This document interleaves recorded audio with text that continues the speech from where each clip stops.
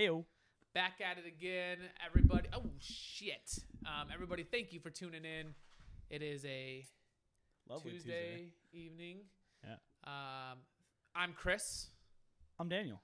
And we appreciate you guys hanging in there and joining in for another episode of Hanging On for Dear Life. Absolutely. So today we're talking about top 5 Marvel supporting characters.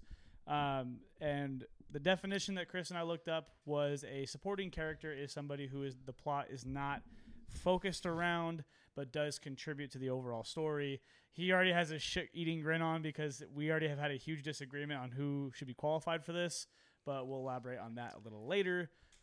But to go over the criteria that we set forth for these characters, the number one criteria was moving the main character or characters, if there's more than one in a movie, to become who they're meant to be. Because I think we both kind of agreed on this. As a side character or support character, your job in the story is to push that main character into being who they're supposed to be. I think also like that helps move the plot forward, right? Yes. So I think that's important to consider in that same category is Correct. helping that character unlock their character, like whatever we consider so highly to be their character. Yeah. And then also what helps progress the story moving Correct. I think that's a good distinction to make too, because it's not just the main character, but it's also the actual main plot line. Like, do they push that plot line forward? So I think that's a big good call out.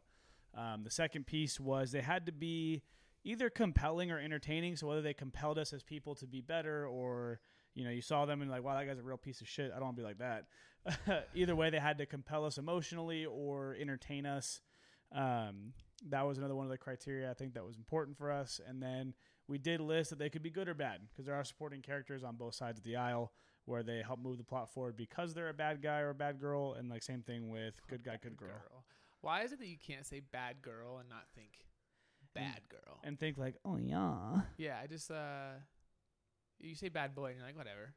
But bad girl automatically has that association. It's like, oh my God, that bad girl. I think the only time that Bad Boy would have had that same distinction is when Cascada made that song Bad Boy, like back in 2007. I don't even know that song. Yeah, it was at like, it was old. Yeah, I mean, here we are. Cool. So let's jump right into it. Do you want to go ahead and start? Or do you want me to start? Sure, I can get my number 5. So my number 5 supporting character in the Marvel Cinematic Universe is Pepper Potts. And I think Pepper Potts is number 5 simply because she pushes Tony to be a better version of Tony's self. And a lot of what happens, obviously, in the Infinity Saga is revolved around Tony and his decisions.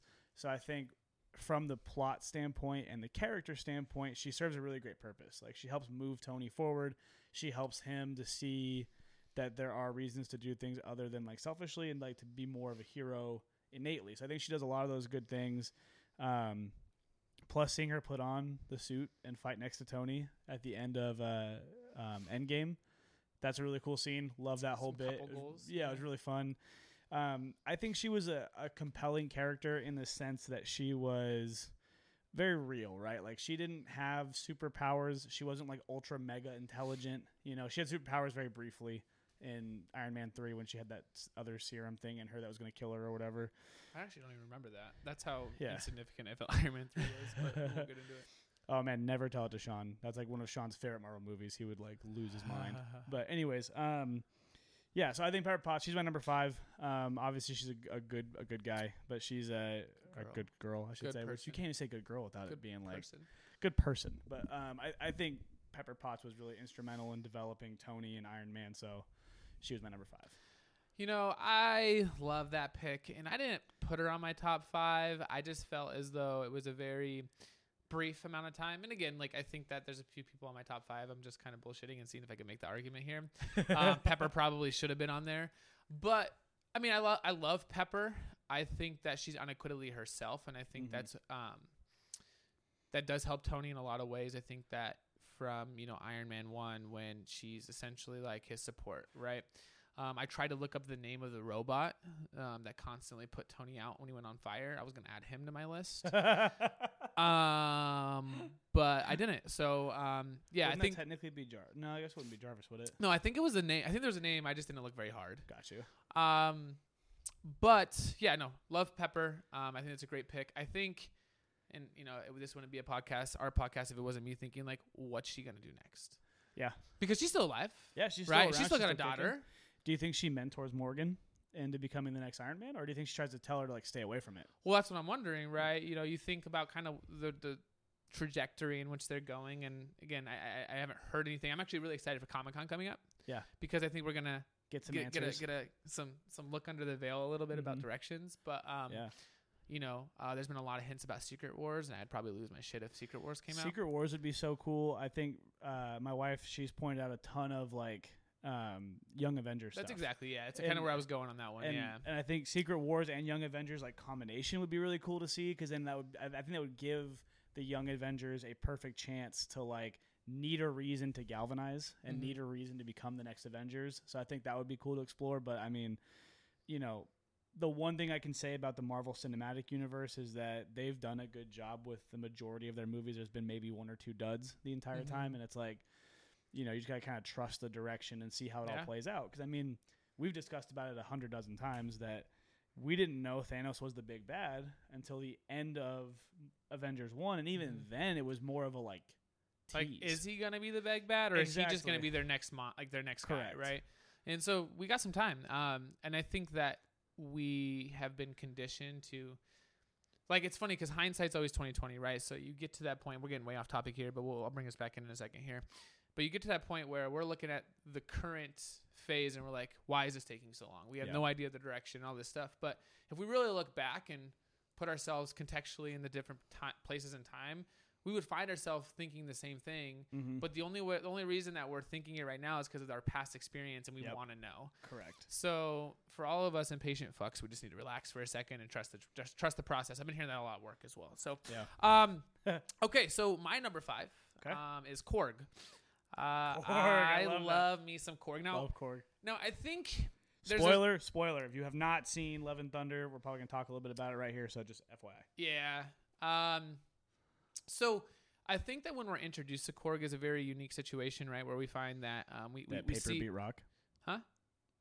You said when we were introduced to him, I said paper beat rock. Yeah. Sorry, that was just funny. That was good. I was good. I was a little over my head right now. But it was an interesting situation, right? Because it's at that point where Thor's unsure of who he is, right? Mjolnir was just broken. He was sent into fucking dump land, and his hair was chopped off. I know that sounds silly, but that everything that led up to that point was a loss of identity. Yep. Right? And it's such a cool moment when you're actually thinking about it like that. You're like, holy fucking shit. Like, we went from Thor thinking he knew who he was, now he has no idea, and they made it in imagery. Yeah. And Korg was another person that's unequivocally himself, right? Yep. Throughout the entirety of the times that we see him. And I think that we're going to see more of him in a different fashion now because of what happened in Love and Thunder. Yeah. But the way that he helped Thor along the way when he was on when he was in, I forget the name of the planet, but during the movie of Ragnarok. Yeah. And he just stuck with him through thick and thin, right? He got fat after Thanos wins. He's sitting there playing video games with him, and he may be a bit of an enabler. Yeah. So which isn't necessarily like the most important thing when you think about friends and important people in your lives, but I think that I really hung on to the entertaining part of the what we're looking at, right? As a supporting character, and he had to make my list. I didn't know where to put him, and like I said, I have a couple funny ones on here, so I didn't want to outshine. I wanted to make a serious one here, and I think that Korg, is an absolute. He is a gift to Marvel Cinematic viewers. He's a gift to the cinematic viewers, but he's also a gift to Thor, if you think about it, right? Yeah. Because like when Thor was going through this big identity crisis and he was like, I got to get out of here, Korg was the first person to be like, well, okay, like what we got to do? And like I think that helped Thor remember that he's still a leader, right? Yeah. And like I think through the events of Ragnarok, obviously, Thor rediscovers himself essentially and like discovers how powerful he really could be. But I think Korg is instrumental in bridging that gap time. So I think that's a great pick. Yeah. I think Korg's a great pick. I think that's the thing we're going to find throughout this top 5 is that there's just so many good picks. Yeah. Especially based on the definition of a supporting character. I mean, there's a lot of them. 15, 20 people that are off limits. Supporting character, and you can theoretically make an argument for almost every character except for like the 5 Avengers. Yeah. Right? Like it's so it made it really tough, I think, to weed out my list. Like I know that you're speaking that you did a couple funny ones. I think I tried to stay more to background characters. Like I tried to stay away from like people that could be considered a main character because I wanted to like give like shout outs to like the lesser screen time characters. So you wanted to be a little bit more on the morally high ground than me. I got it. Not quite, but okay. Okay, it's cool. I mean, that's where the balance comes in this podcast, right? You know, so. You're better than me. I'm half as good as you. Except for when it comes to tight shirts and big B's. Literally anything athletic. That's not shit. Anyways, let's move on. Number 4, sir. Number 4, I got Bucky. Bucky was my number 4. So I would have put him a little bit higher on his list, on my list, if his impact wasn't specifically just for Cap. Same thing with Pepper. Like I would have put her a little higher if it wasn't just the fact that she just impacted Tony. But by Bucky impacting Cap, that moves a ton of the story forward in terms of the Infinity Saga and like the Avengers and like their plot points as an organization, if you will. So. Can we buy stock in that organization? Dude, I don't know if I'd want to. Have you seen The Boys? No, I've not seen The Boys. Braxton told me to watch it, but I have not seen it. It's an interesting take on superheroes. Yeah, I mean, we'll have to watch and do a review on it. I do want to watch it, actually. It's something I would love to watch. Second season's very slow. But to stay on track. Yeah, sorry. It's okay. Sorry, but I like Bucky from the first standpoint because, again, he really moves Steve to solidify his views, right? Like, Steve really believes in fighting for his friends and who he loves dearly. And I think seeing Bucky and, like, everyone's like, no, he's a Winter Soldier. We got to kill him. And he's like, no, that's my best friend, Bucky. We're not going to do that. And so I think that helps spur Cap to be who he is. And ultimately, I think him running into Bucky is what really exposes Hydra underneath the surface of S.H.I.E.L.D. I think that really helps spur that investigation forward. So I think a lot of good came from Bucky being introduced. That and like on the compelling argument, his story is incredibly compelling. Mm-hmm. You know, when you look at him recovering from being a bad guy and going through the brainwashing, when you look into Falcon and Winter Soldier, like as the TV series, you see him going through that recovery period, and I think that made for an extraordinarily compelling story. So I think that he's a phenomenal supporting character. Yeah, I actually agree with everything you said. I think that the only thing that I would add really is you mentioned that his impact was more directly like on Steve, Cap, and I said that's unarguable, right? But I think you have to look at like his impact on Falcon, right? Yeah. His impact on Black Widow, and I know it's like not a direct impact, but like their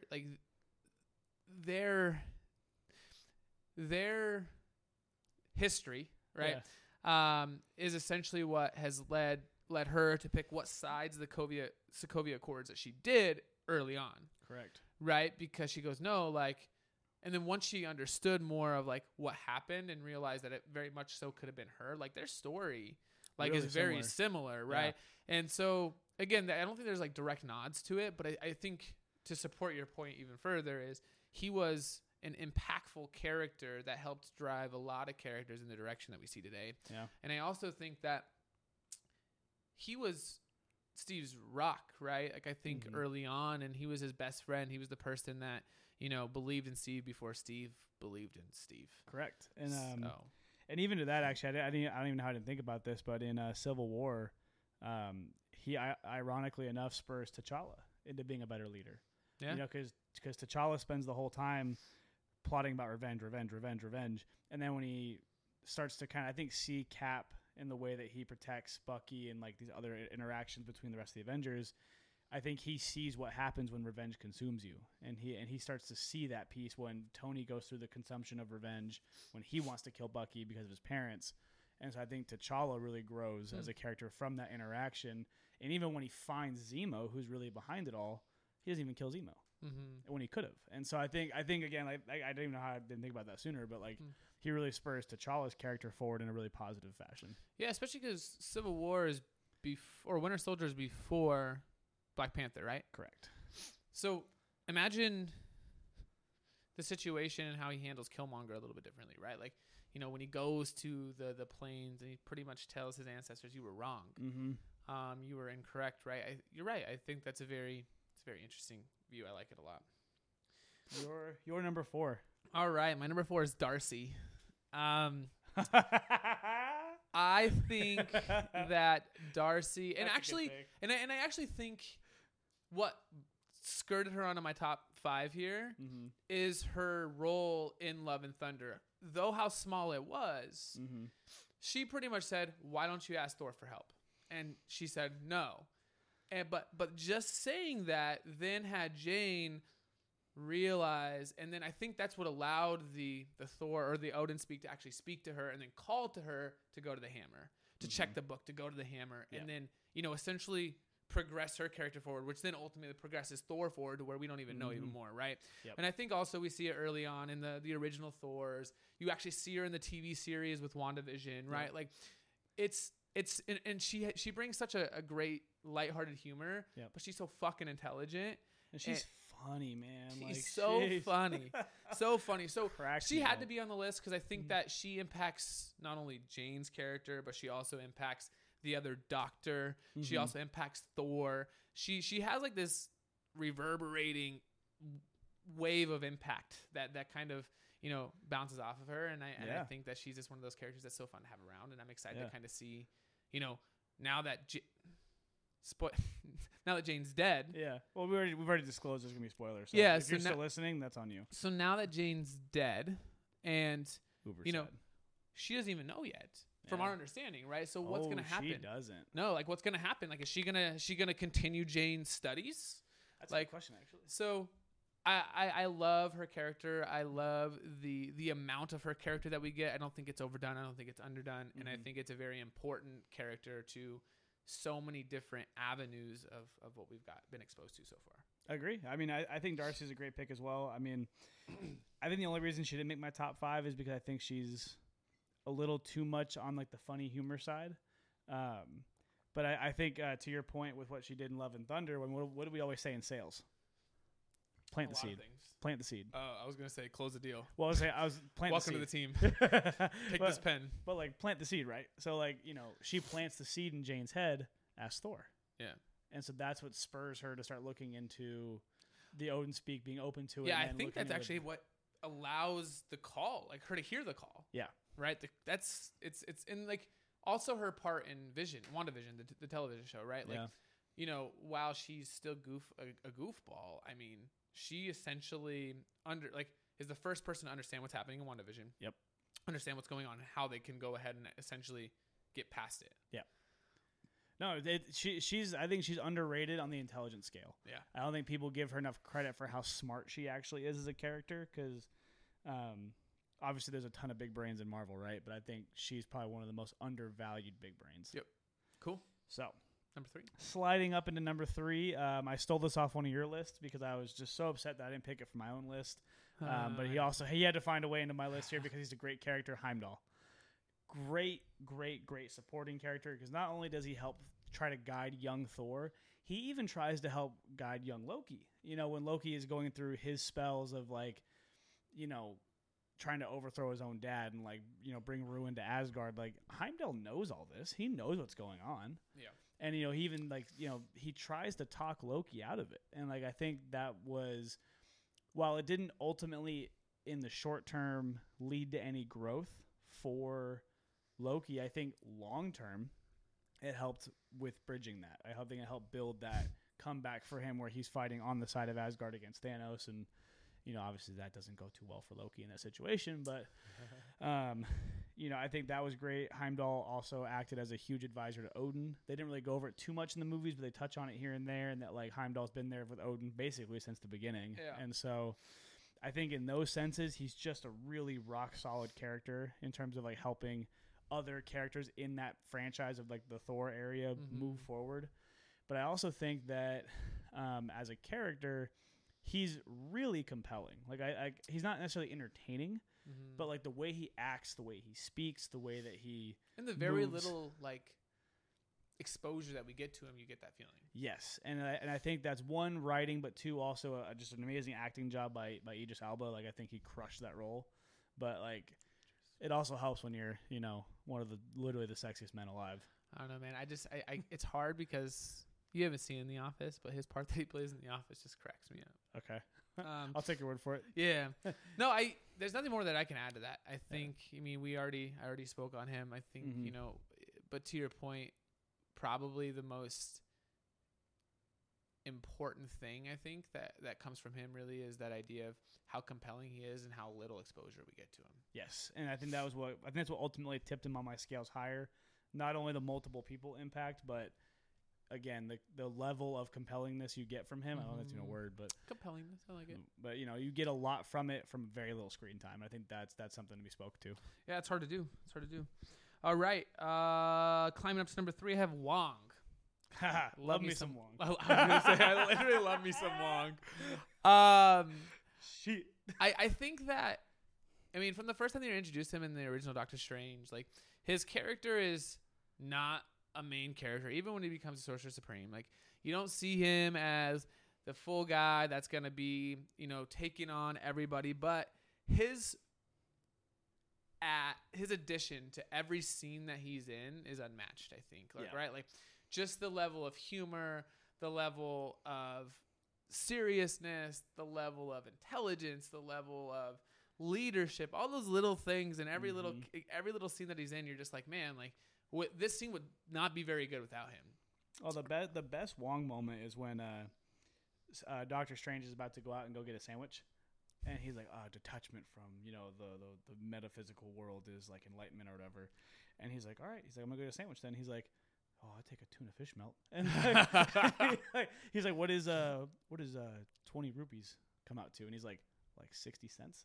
It was that whole interaction is hilarious, and it's because Wong is having this moral high ground speech, and then he's like, oh, but a tuna fish melt. Yeah, it's just funny. And then Thor comes crashing through, and or Banner comes crashing through the stairs, and like that's just.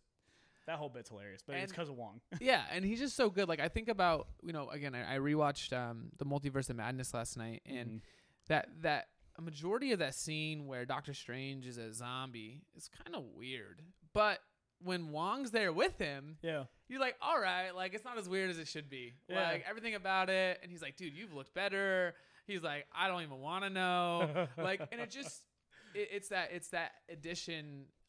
Ultimately by subtraction, right? I think that he's not overplayed in it. I think it's going to be also great to see kind of how his character, develops, what we see more of him. And, something else that I didn't notice until just this moment, but we don't see him in any other multiverses either. And like, we didn't see him when he in any of the other multiverses in that movie specifically as well. Right. Which is quite interesting. Right. But he did allude to it when he talks about, cause they talk about dreaming being like you're dreaming something else is happening to one of your other selves. And he talks about the clown chasing him naked. Yeah.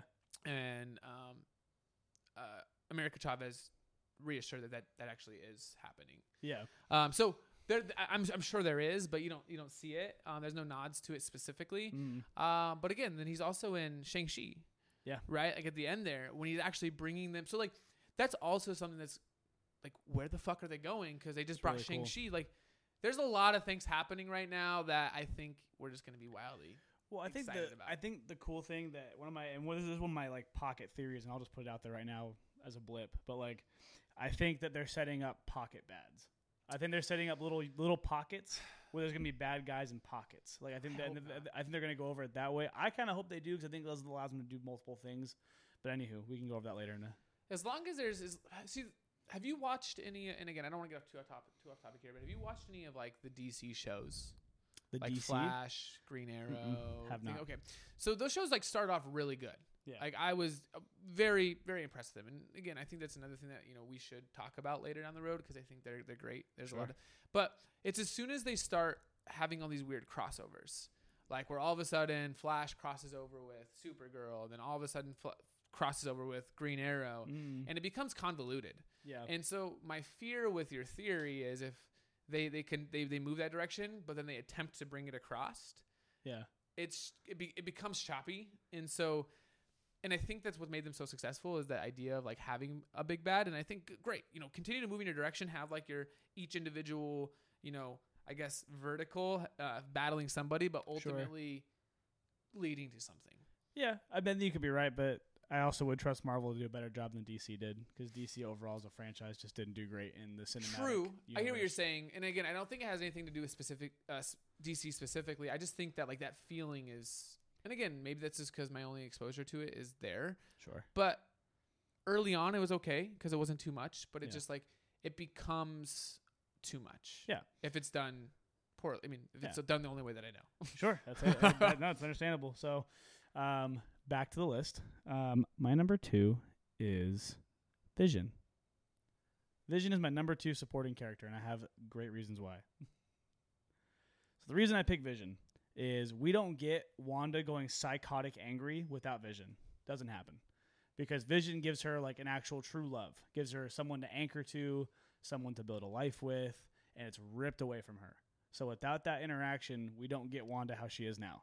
So again, it wasn't necessarily in a good way, but he moves the character forward and the plot forward by becoming that sacrificial piece. So my only riff on that is in the whole multiverse of madness, it has nothing to do with finding another Vision, but everything to do with finding her kids. Sure, but in this universe, this Wanda doesn't go psychotic unless she has Vision, right? So we don't even get the multiverse of madness without Vision. Because the only reason she went nuts is because she lost Vision and lost her chance at a family or a life with him, right? Like that's the reason that she went nuts, took over that town, did all the things that she did. Westview. Correct. So like that's the only reason she did all those things. So I think on an individual basis we have that.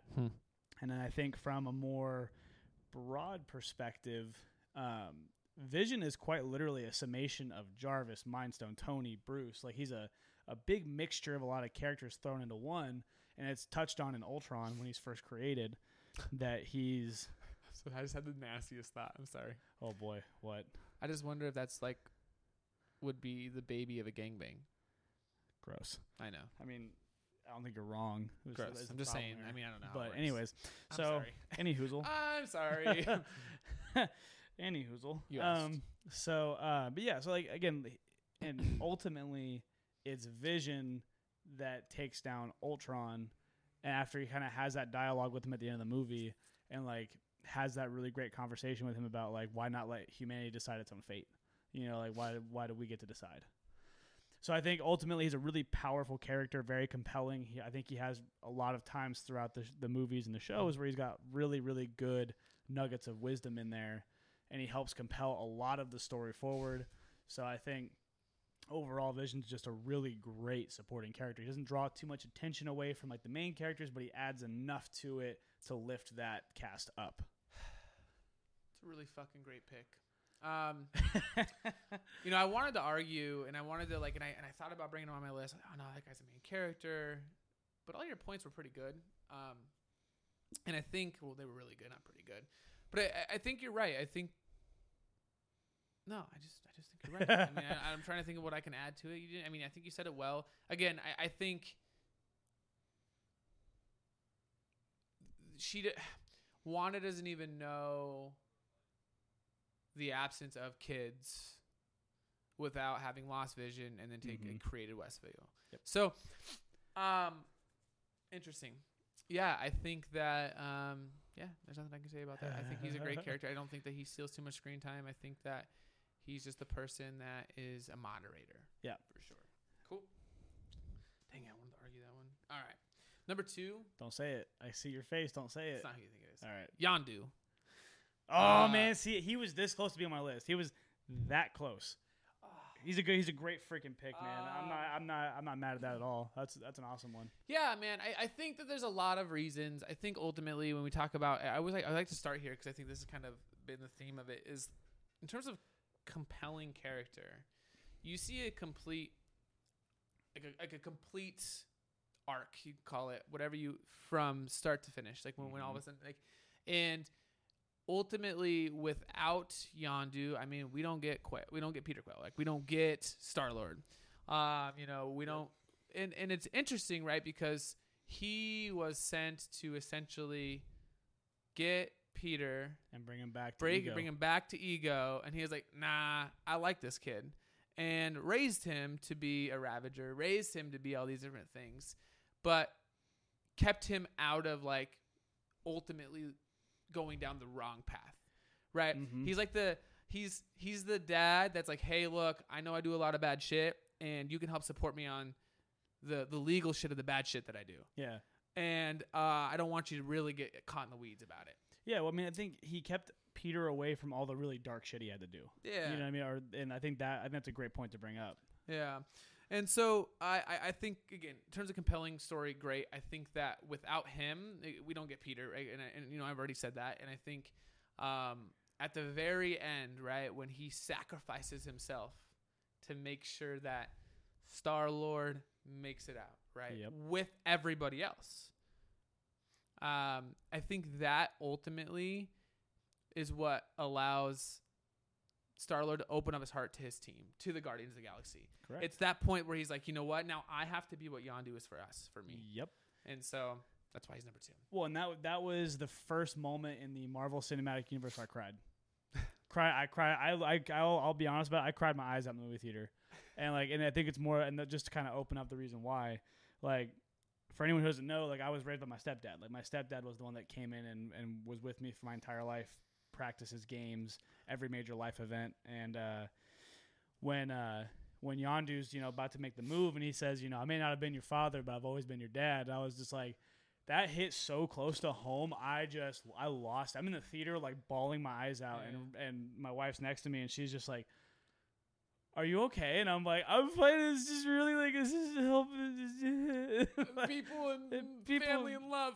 Feelings. Yeah. And so, like, I love Yondu. He's a great character. I'm kind of mad at him for my list now, but. Yeah. I mean, you can change your list. I can't now. We already recorded. I know, but what I mean is, like, you can change it to admit that my list is better than yours. Incorrect. Okay, well, let's find out. Number 1. All right, my number 1, and I already know you hate this pick, so I'm just I'll preface all of that. Nick Fury. Nick Fury is my ultimate supporting character because if we backtrack all the way back to the timeline-wise, yes, we know you give blowjobs. It's understandable. But anyways, so if we go back to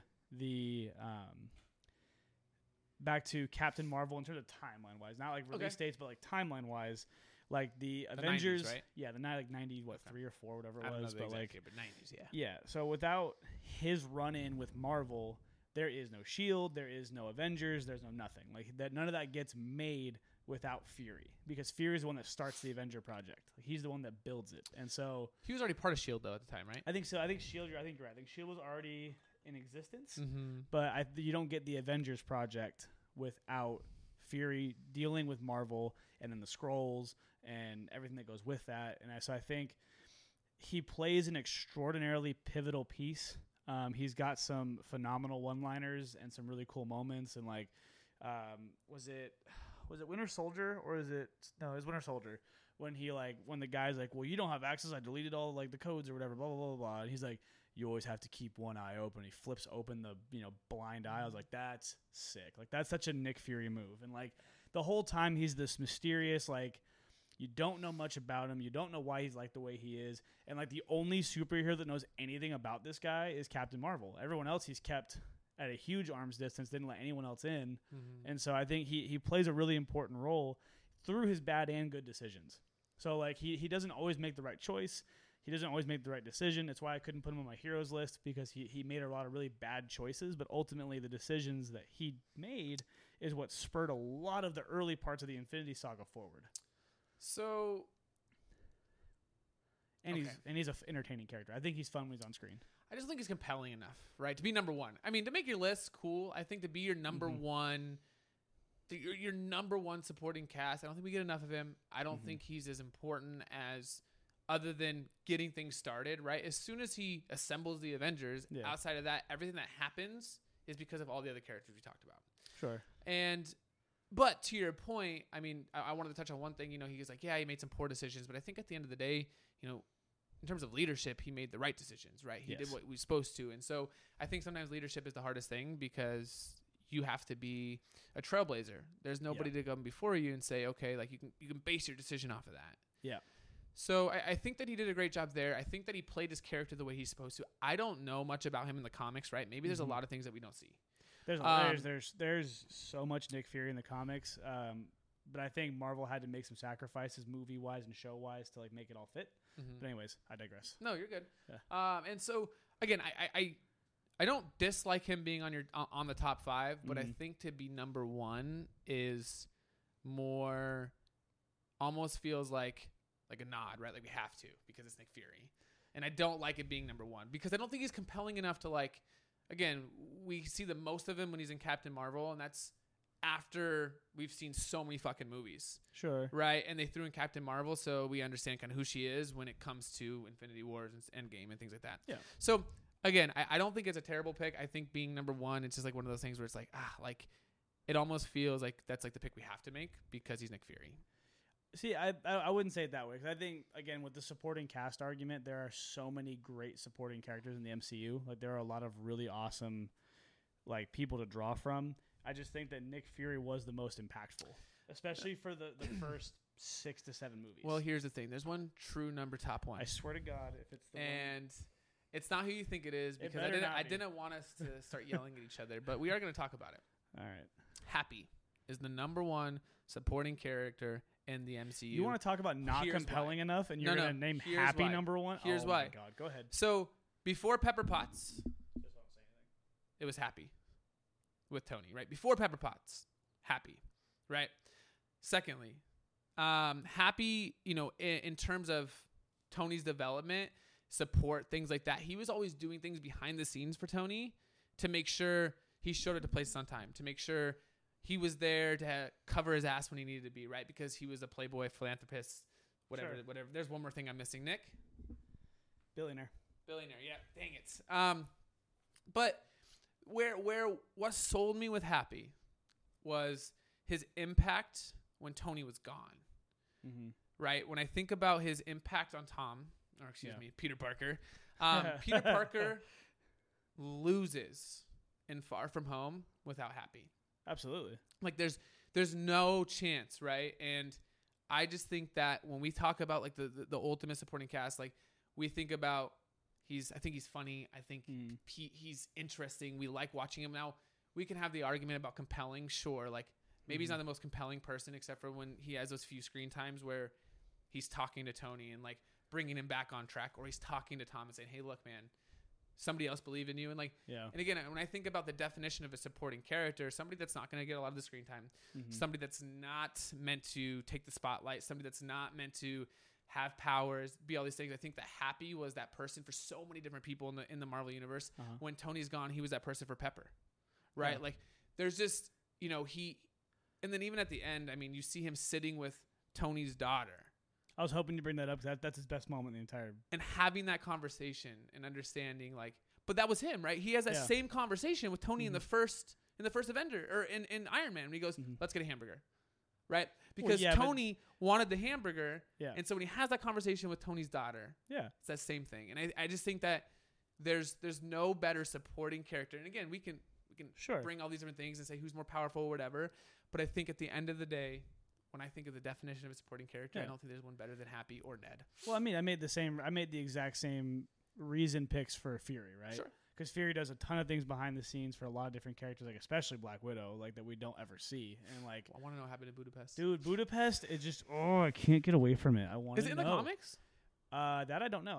We probably find it, but I want to know what the fuck happened in Budapest. So bad. But anyways, but I don't want to get too off track here. But yeah, no, I mean, I have no problem with Happy being on the list either, or number one, even to be honest with you, because I think again, the supporting cast, I think there's really like probably 10 to 15 people we could include on this list that could rank anywhere. Like I think it's a really open list with a lot less, like I guess, argumentative power because there's a lot of it that is going to be super subjective. Well, like, here we go. Here's number one. Don't Loki. say it. Don't the say number Loki. One supporting He's cast a main character. He's a main character. Loki. Now, and the reason that is you can't be a protagonist in your own show and be an antagonist twice and be a supporting character. Sure you can, because you can be both a good character and a bad character. But I think ultimately when we talk about, so we spent a lot of time talking about Thor, his development. We spent a lot of time talking about Odin, his development. Like without Loki, none of these people end up who they are. And he plays both sides of the coin so well. And like without Loki being murdered in Infinity War, we don't see Thor reach his ultimate power like we do. Like it's just, again, Loki, he's not a main character because none of the pivotal plot, like the whole plot is wrapped around Loki. And cool, you're going to make the argument about Iron Man 1 and you're going to make the argument about the Thor first 1. Avengers. Thor 1. Fucking Thor. Yeah. But he, again, like my point though is that that's what the hindsight we're talking about before. Hello, light. All right. Well, anyways, technical difficulties. But anyways, no, like the reason I can't put Loki on there is because through Avengers, he's the big bad, right? He is the big bad up and through the first Avengers movie. Again, we don't know that, he's right? A supporting puppet. But you don't know that through the first bit.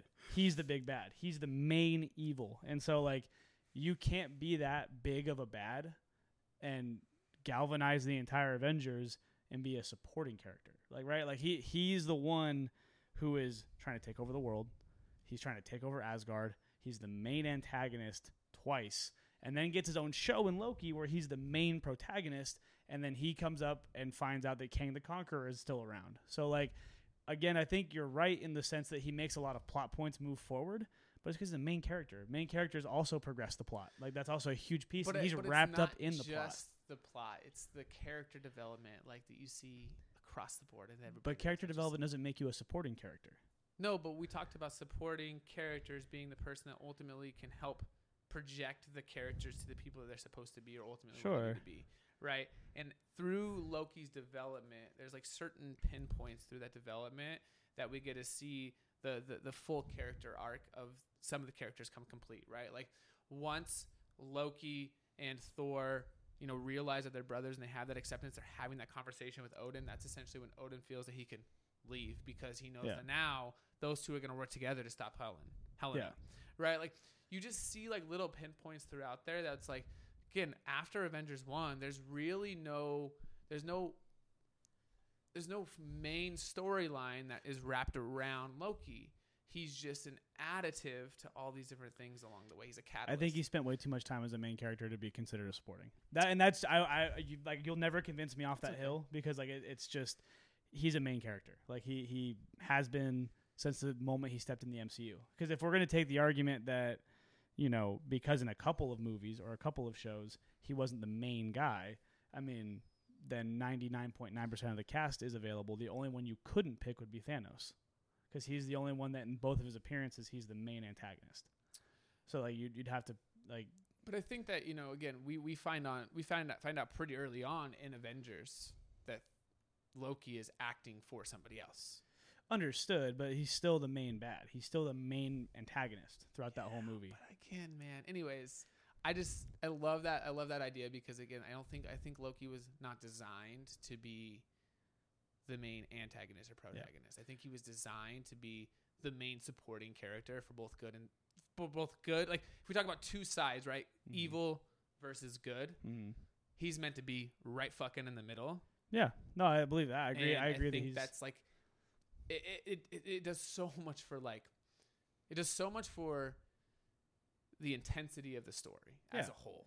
Well, and I'll give you that I think he's the most versatile character by far in the Marvel Universe. I think he's the most versatile.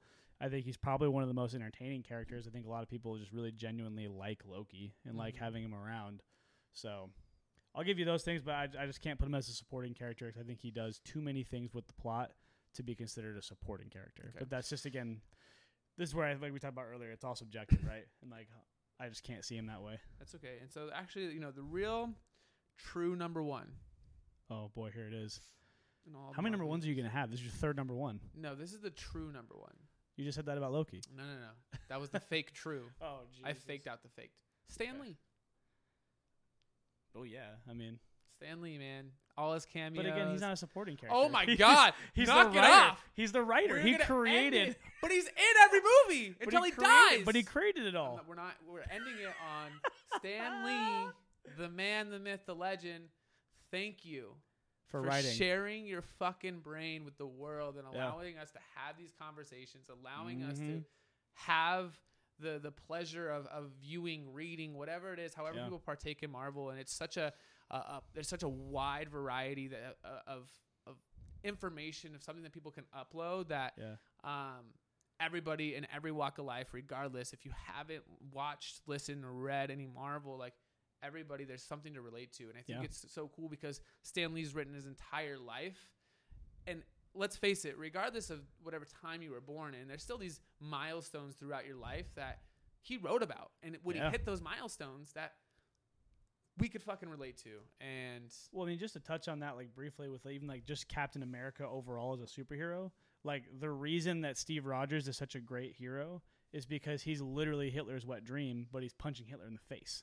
You know, he's fighting Nazis, but he's a blonde-haired, blue-eyed guy that's 6'2", 240 pounds. Like he's the ideal guy that the Nazis were trying to get, and he beats the Nazis, which is hilarious. That's cool. And then you get America Chavez, who eventually takes over the Captain America mantle in the comics. And the reason that she did that is he didn't write America Chavez until I think it was like the late 80s, early 90s is when she first made her appearance, and that was right about when the border crisis really started becoming a thing. Like it became an argument, and he specifically wrote a Latina character to be Captain America as a statement of anybody can represent this country and be great for it.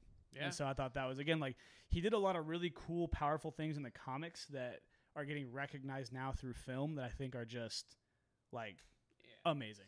Like I said, I had to give him a nod. I mean, all of his little cameos in the movies, and so funny too. And that's the thing, right? I mean, all right, I'll give you that. MCU, he is a supporting character, in the actual cinematic universe. I'll give you that one. Okay, I'll give you that one. That's all I wanted in life. Daniel. I just wanted you to give me something. You can have that. I give you so much friendship and that you do give me a lot of companionship. Companionship, yeah, that's true. But sometimes it's a little overbearing. Knock it off. Knock it off. I have my bosses and stuff that watch this. No dick sucking. That doesn't happen. Now I'm embarrassed. We're gonna cut this out. All right. That's what happens when I have the power. So we're sitting at 46 minutes. Not actually bad today.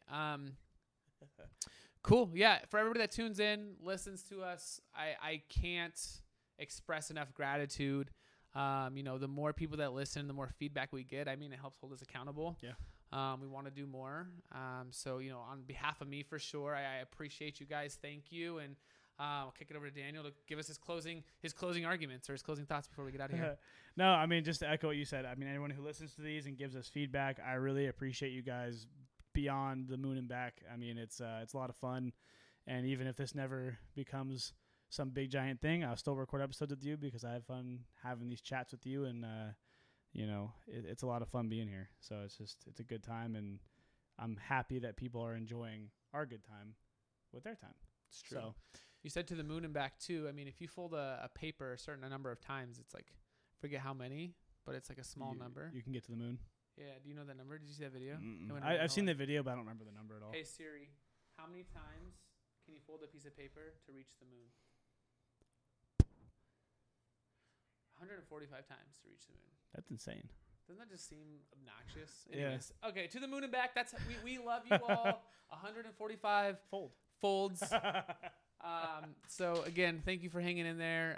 The endings, I think, is where most people are actually having to hang on for dear life. Because, yeah, right. We go on tangents. We can't say goodbye. And you hang up first. The plane. Bye, guys. Thanks. Bye, everybody. Thank you for tuning in. See you later.